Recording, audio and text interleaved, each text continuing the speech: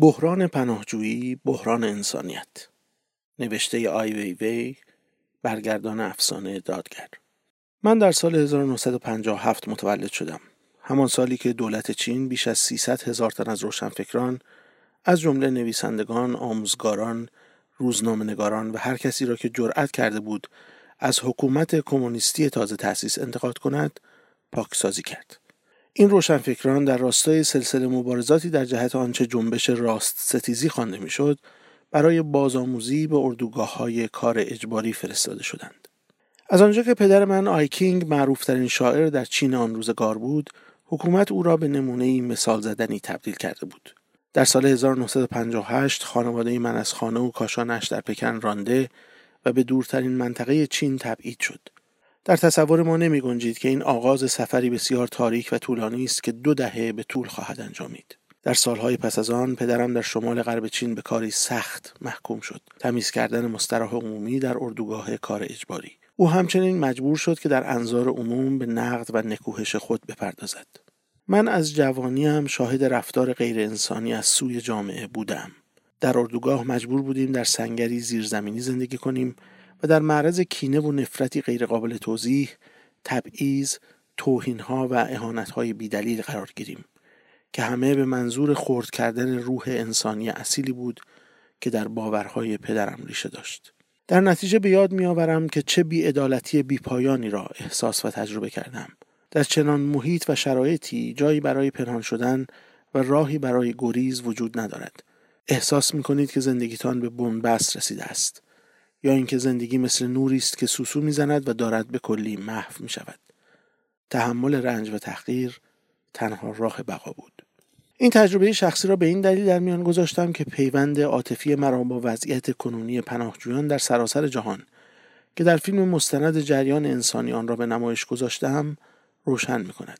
تجربه من روشن می کند که چرا عمیقاً با همه این مردم بدبختی همدردی می کنم که بر اثر نیروهای خارجی که خود قادر به مقابله با آنها نبودند، به این وضعیت سخت و شدید گرفتار آمدند. در طول 2 سال کار بر روی این فیلم مستند ما به 23 کشور و 40 اردوگاه پناهجویان سفر کردیم. برخی از اردوگاه‌ها نسبتاً جدید هستند و به کسانی که از جنگ در سوریه گریختند پناه دادند. اردوگاه‌های دیگر مانند عین الحلوه در لبنان دهه‌هاست که وجود دارند و اکنون 3 نسل از پناهجویان را مسکن دادند. در ماه‌های پس از روی پرده رفتن این فیلم، برخی از نواحی گنجانده شده در فیلم حتی بیش از پیش ویران شدند. برای مثال، موقعیت پناهجویان روهینگیا در میانمار با هجوم موجی از 0.5 میلیون مردم به تازگی آواره شده وخیم‌تر شده است و این موج به 65 میلیون پناهجوی از پیش موجود در سرتاسر دنیا افزوده است. مشاهده و تحقیق درباره وقایع پناهجویی در طول تاریخ و در دوره اخیر نتایجی را به روشنی تمام نشان می‌دهد. حتی یکی از پناهجویانی که ما آنها را ملاقات کردیم، خانه و کاشانه خود را خودخواسته رها نکرده بود. حتی کسانی که سرزمینشان فقیر و عقب مانده بوده است. امید به رفاه اقتصادی از جا و مکان مهمتر نیست. مردم بر اثر خشونتی که مرگ اعضای خانواده، بستگان و همشهری‌هایشان را موجب می‌شود، خانه‌هایشان را به اجبار ترک می‌کنند. غالباً فقط یک خانه نیست که ویران می‌شود، بلکه تمامی دهکده‌ها زیر بمبارانی یکسره محو و نابود می‌شوند. هیچ راهی برای ماندن آنها باقی نمی‌ماند. گریز تنها راه زنده ماندن آنها و عزیزانشان است. یکی از بحث‌های عمومی این است که بسیاری از مردمی که سعی می‌کنند به دنیای غرب وارد شوند، مهاجرانی هستند که مهاجرتشان دلیل اقتصادی دارد و می‌خواهند غیر منصفانه از امتیازات رفاهی غرب استفاده کنند. با این همه، چنین نگاهی تناقض میان مرزهای فیزیکی امروز و حدود و مرزهای سیاسی و اقتصادی واقعی در دهکده جهانی ما را نادیده می‌گیرد. در این حال آنچه به طور ضمنی از تصدیق آن خودداری می‌شود این است که بر اثر فرایند جهانی شدن، دولت‌ها، نهادها و افرادی سود فراوان بردند، اما این آشکارا به بهای خسران بسیار از ملت‌ها در اطراف و اکناف جهان است که آسیب پذیرند و به نحوی روزافزون مورد بهره کشی قرار می‌گیرند. در این لحظه غرب که به نحو نامتناسبی از جهانی شدن سود برده است، به راحتی از پذیرفتن مسئولیت‌هایش امتناع می‌کند. اگرچه وضعیت بسیاری از پناهجویان نتیجه آشکار حرص ذاتی در یک نظام سرمایه‌داری جهانی است.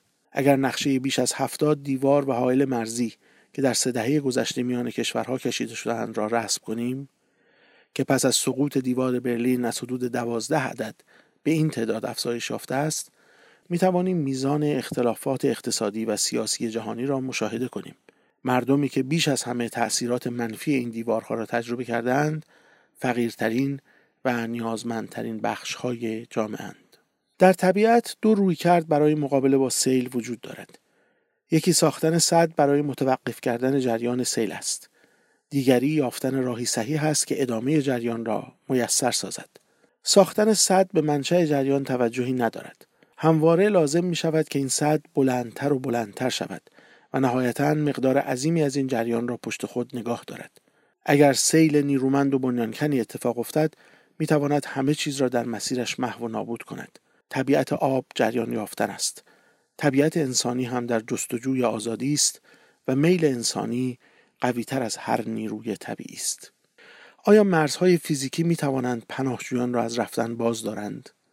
به جای ساختن دیوار باید علتی را بررسی کنیم که باعث می شود مردم را به پناهجو بدل کند و باید برای برطرف کردن آن شرایط تلاش کنیم تا این جریان را در همان منشأ و خاستگاهش بند بیاوریم. برای انجام چنین کاری لازم است که قدرتمندترین کشورهای جهان نحوه رویکرد خود در شکل دادن به اوضاع جهان را تعدیل کنند و تغییر دهند و همینطور نحوه بهره برداریشان را از ایدئولوژی سیاسی و اقتصادی که به آشوب و تجزیه کل جوامع منجر می شود و با قدرت نظامی فراگیری اعمال می شود. چگونه تصور می کنیم که فقرا، آوارگان یا مردم سرزمین‌های اشغالی می توانند به بقای خود ادامه دهند هنگامی که جوامعشان محو و نابود شده است؟ آیا آنها هم باید به سادگی محو شوند؟ آیا می توانیم بفهمیم که هستی مدام آنها جزء ضروری انسانیت مشترک ماست؟ اگر نتوانیم این را بفهمیم، چگونه می توانیم از پیشرفت تمدن سخن بگوییم؟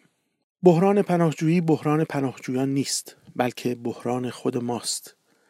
علت اصلی بخش بزرگ از این بحران این است که ما سود مالیمان را بر مبارزه مردم برای تأمین نیازهای ضروری زندگیشان ترجیح می دهیم.